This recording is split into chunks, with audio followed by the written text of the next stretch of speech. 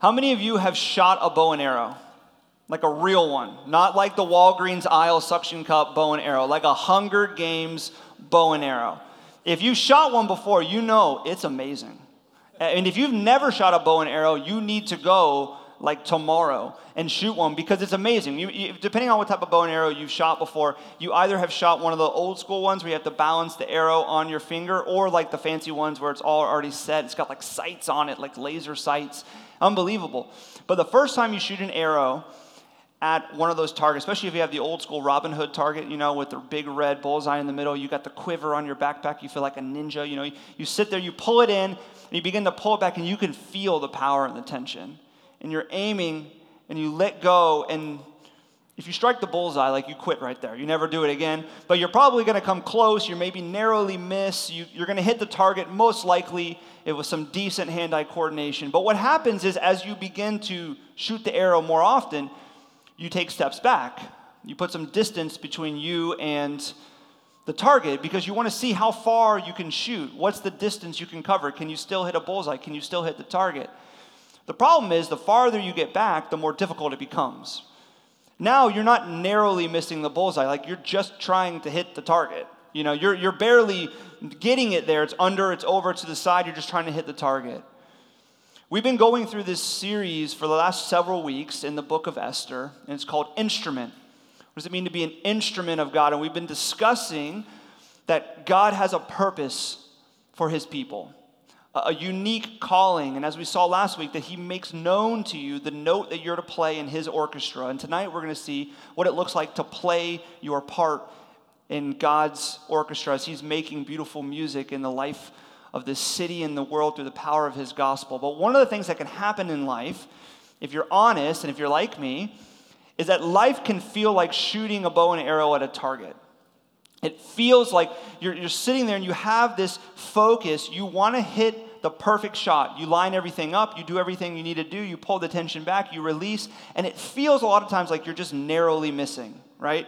You don't hit the bullseye exactly. You got a lot of things in your life that are going well, things that are, going the way that you desire, but there's a few things that are off. There's something missing. There's a level of emptiness or unfulfilled nature in your life.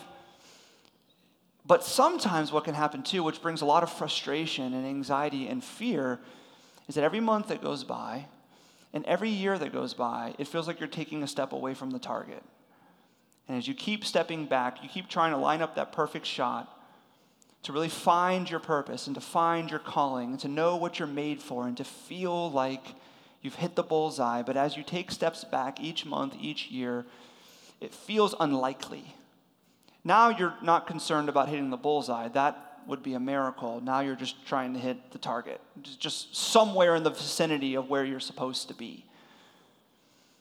And last week, as we were discussing how God makes known to us the unique purpose and calling that he's given each and every one of you, tonight we're going to double down on that. You can't just have one conversation on purpose. The text compels us to have more and to think deeply about purpose and about calling and to ask the question, what is it that God is calling me to do? What is my part to play?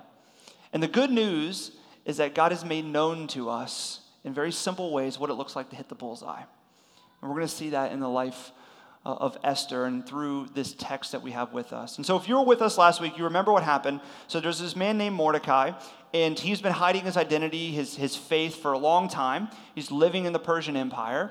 And he takes a stand, a literal stand for his faith. He finally decides to be authentic in his convictions, and he refuses to bow before Haman and to pay homage and worship to him. And some of you, if you're just joining us tonight, you're like, who is Haman? I don't know who this character is. Where is this person? I told you last week, Haman is Haman. I'm just trying to be authentic, guys. My friend is Jewish. I asked him how you say it. He said Haman, but you Americans say Haman, so I'm going with Haman. I'm going to keep it original. So if you're wondering, Haman, Haman, same person. So Mordecai decides to not kneel, instead to stand before Haman, and it makes him furious. And so what he does is he convinces the king to enact a decree to destroy all the Jewish people in the entire Persian Empire, stretching from India to Ethiopia. And Mordecai falls apart. He begins to weep and to mourn in sackcloth and ashes outside the king's gate. And Esther hears about this. She's isolated in the palace. She doesn't know what's going on. And she hears about it. And so what she does is she sends a servant to go back and forth to figure out what's happening. And Esther learns what's taken place. She hears about this whole interaction and she learns about the decree. And then Mordecai says to Esther, here's what you need to do. You need to go to the king and advocate on behalf of your people. And Esther is hesitant. She's like, I don't know if that's a good idea. Let me give you the reasons. One, the king doesn't know I'm a Jew. That's going to be a problem. I've lied to him all these years. He does not know that. It's not going to go well. Two, the king and I aren't really in a good relationship right now. He has not invited me into his throne room to see him for over 30 days. So maybe we should wait till things get better. It's not a good time.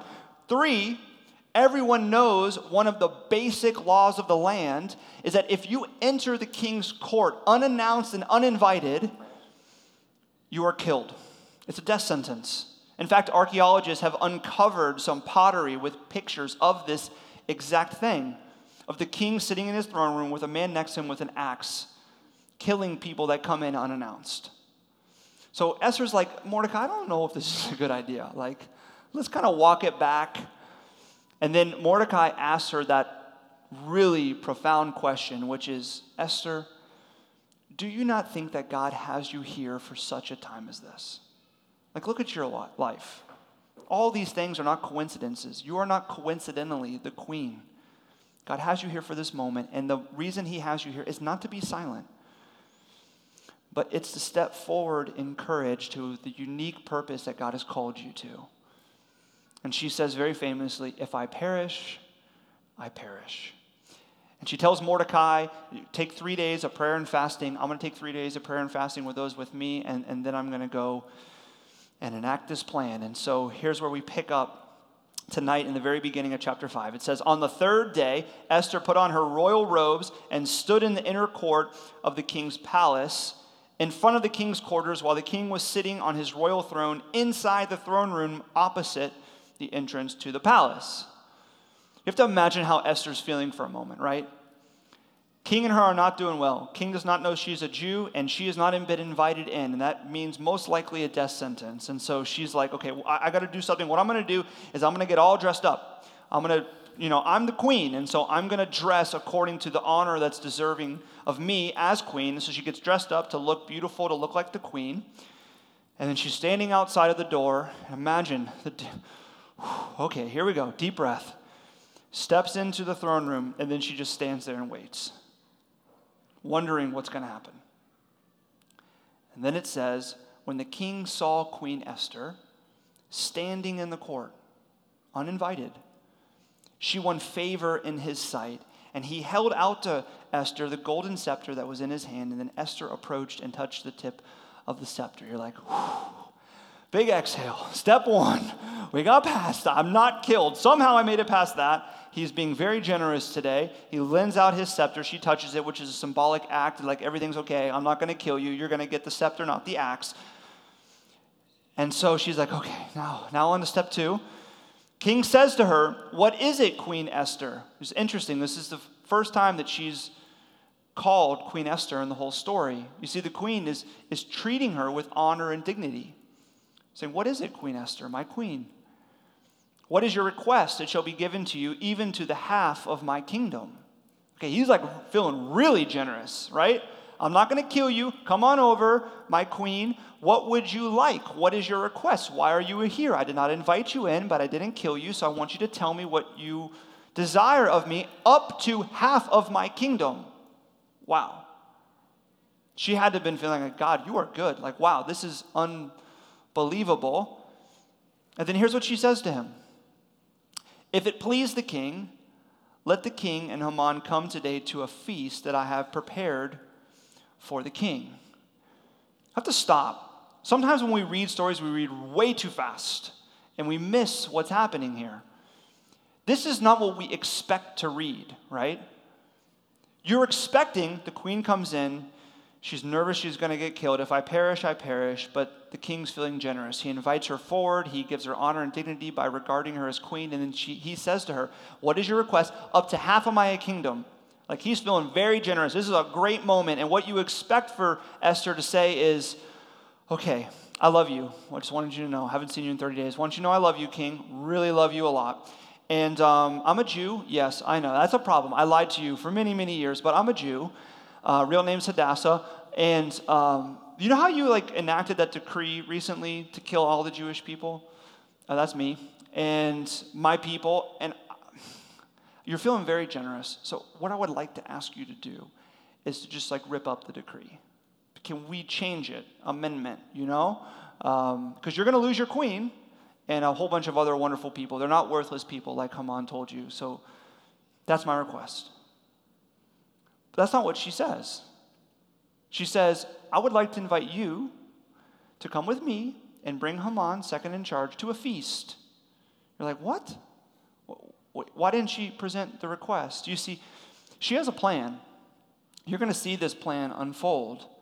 It's so important to stop there and to notice that, because sometimes we can fall into believing that when God makes known to us the unique purpose and the unique calling that he has for us, it's as if we have to leave ourselves to the side. You see, that's not how God works. God works in and through his people. He works in your personality and your interest and your experiences and your opportunities. He works in your thoughts with your mind. He works in and through you. You see, when Esther recognizes that she's called to not be silent, but to go before the king and advocate on behalf of her people, on behalf of God's people, she spends 3 days in prayer and fasting crafting a plan. And she trusts here that God is going to work in and through her. She doesn't rush impulsively, okay, I know I'm supposed to do this, so let me just run into the throne room and just tell the king what the deal is. She takes time. She spends time praying and fasting and thinking and crafting a plan because she knows the king well. So she's thinking, how is this going to play out? What's the best strategy to see this thing be successful? And she believes that God is going to work in and through that. You have to remember that because, listen, God didn't make a mistake with you. He didn't make a mistake in your personality. He didn't make a mistake in bringing you to where you are now. He didn't make a mistake with your opportunities, your education, or your passions, or your interests, or your thoughts, and how you think. He didn't make a mistake. He wants to work in and through you.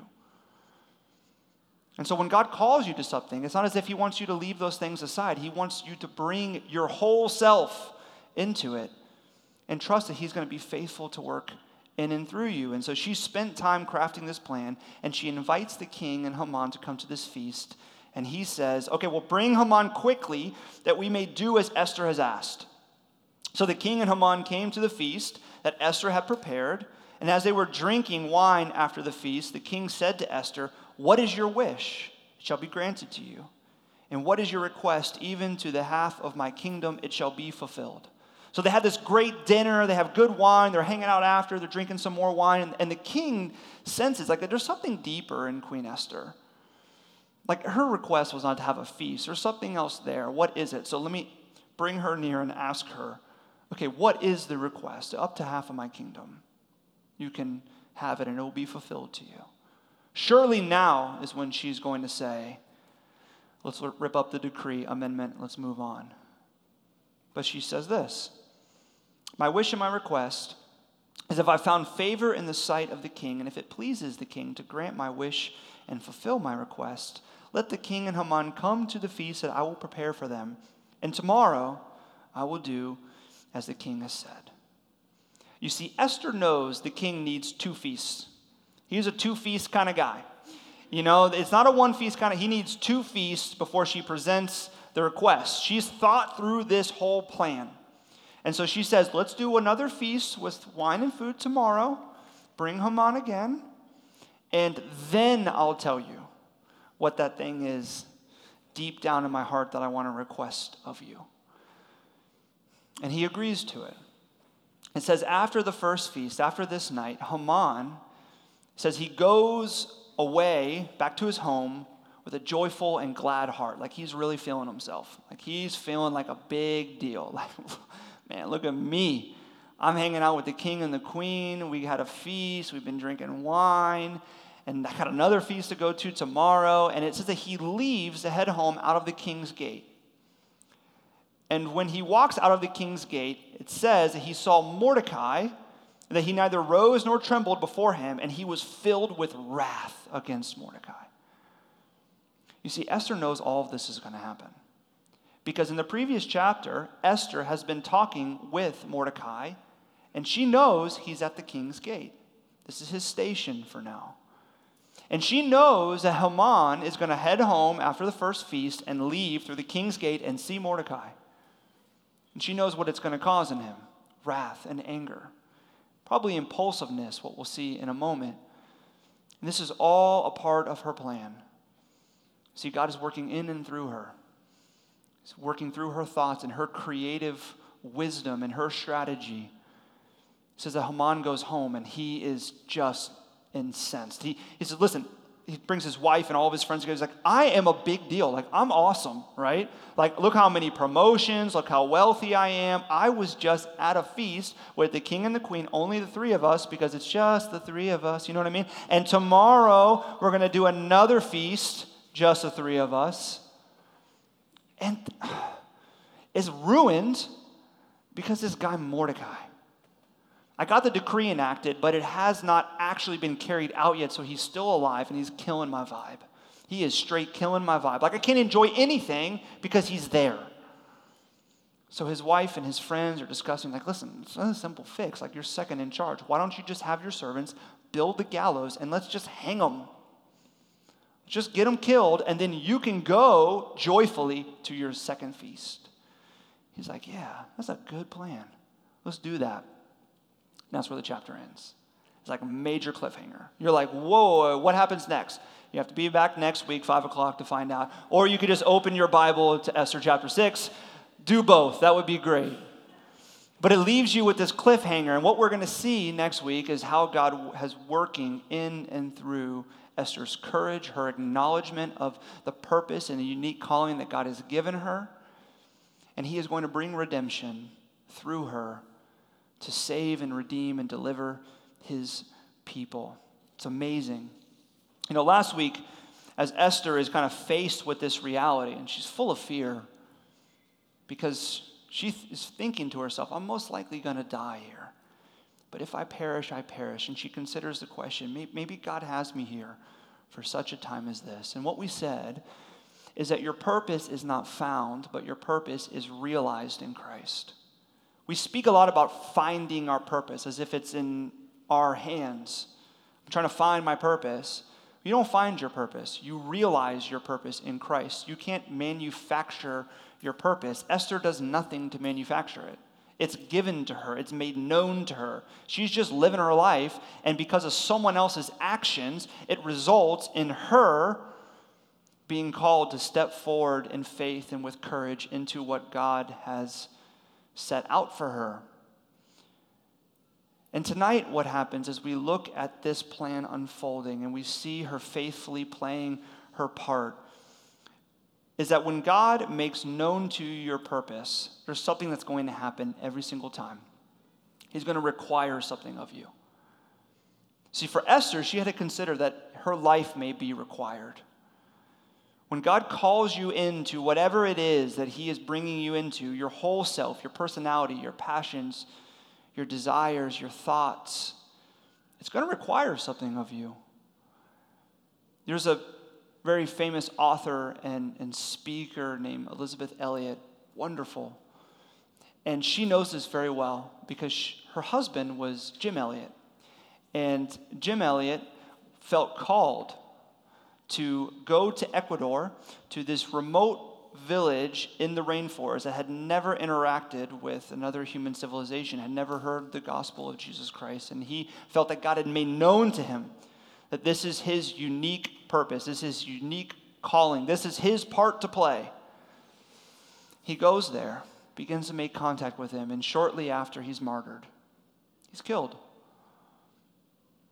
And Elisabeth Elliot not only witnessed and heard about and then had to deal with the loss of her husband because his purpose required his life, but she was also able to see the way that God used all of those different events to bring about growth and fulfillment and glory to God in and through his life. And she was then able to herself step into her purpose to care for the church and God's people. And she has this great quote.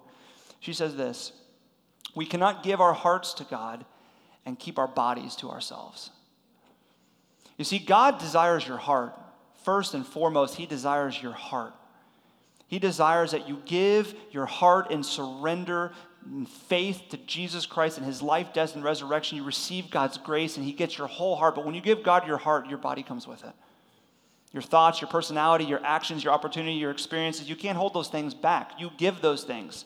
God didn't make a mistake with you. He's using all of you. He wants to work in and through you. You see, Jesus tells us when you're a disciple, you take up your cross and follow him. You carry everything. You carry difficulty and suffering. You carry everything with you as you follow after Jesus. That following Christ, and when God makes known to you your unique purpose, it's going to require something of you. And that can be scary, especially if you feel like you know what it is and that he's asking you to step into. When he reveals his will to you, and there's going to be that moment of courage to step into it, and he's going to be requiring something of you that you may not want to let go of. But you see, what the story of Esther reminds us is that you're an instrument of God. Right now, today, you are an instrument of God, and he wants to use you. All of you. He desires your heart, but he requires your whole self. And you consider that question that we're dealing with tonight, which is, okay, so what is my part to play? I don't really know. I feel like I'm missing the bullseye or barely hitting the target. What is my part to play? I want to know. I watched this video this week. It was on discovering your purpose. I was like, okay, this is good. 2-minute video. I'm going to know how to discover my purpose. Here's what it says. Really simple. You just have to ask yourself deep questions of life, like, who am I really? And where is there need in the world?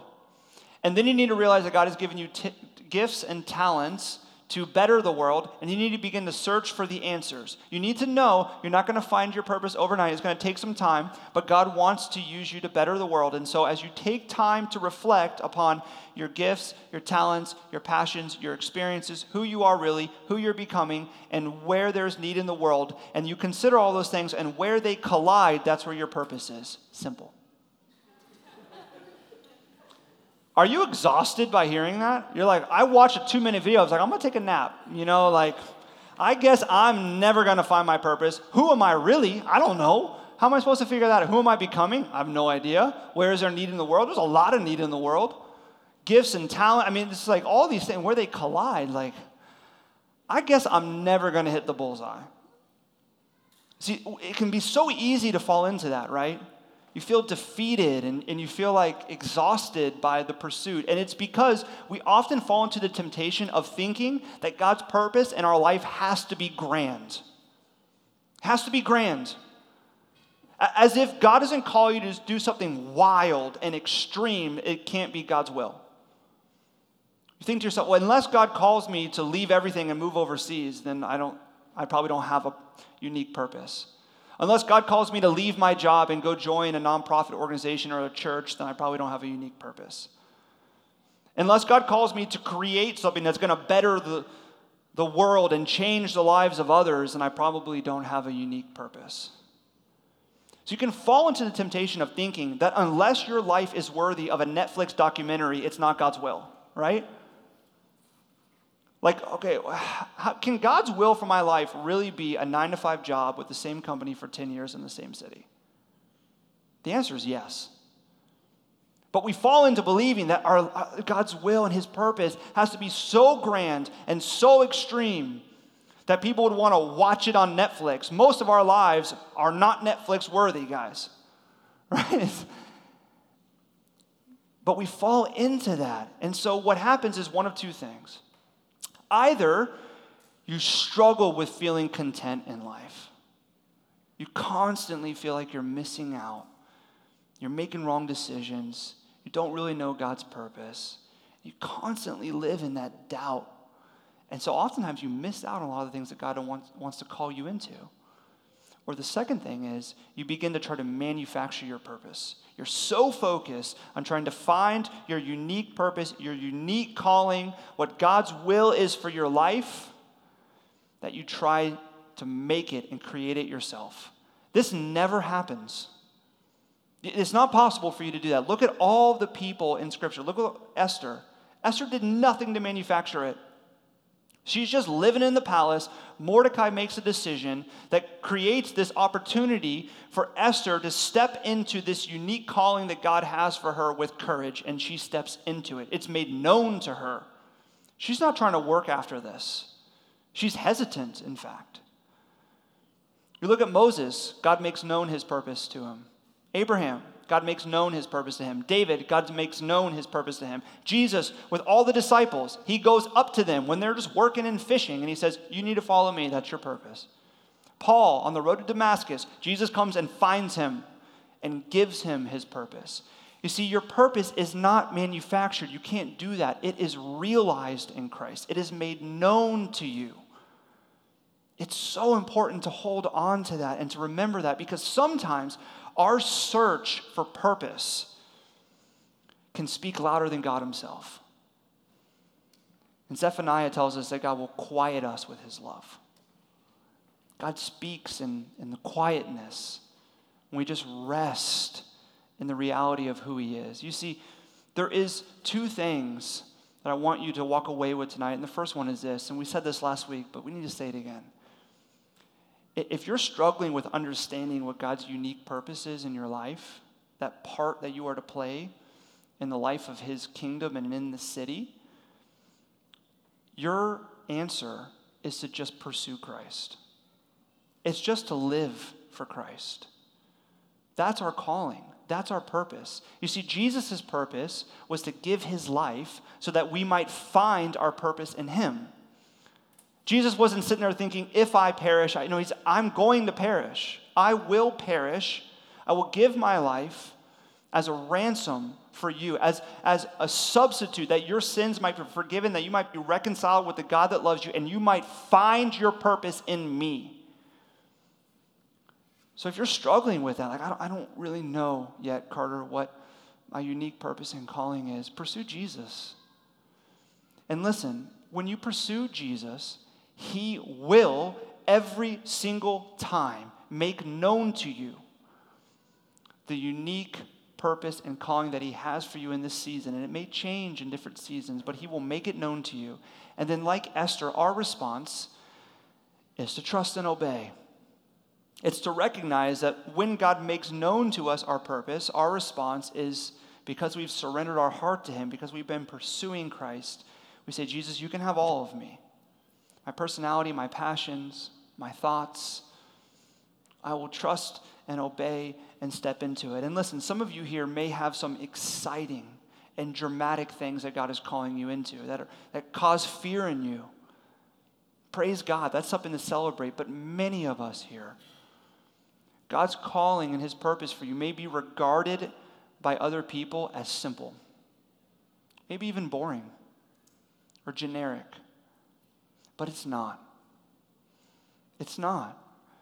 And my prayer is that all of us tonight, we would walk away, whether we are lawyers or you're a doctor or you're a bartender or you're a barista or you're an accountant or you're a student or you're a mother or you're a father or you're unemployed, that you would leave tonight knowing God didn't make a mistake with me.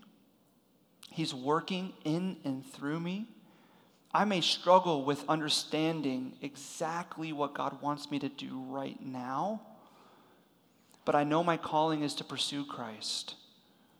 It's to run after him, to give and surrender my heart to him, and he will be faithful to make known to me the places that I need to trust and obey. And here's what I want you to leave with. Every single one of us is called to one thing, and it's to bring Jesus into every place in our life.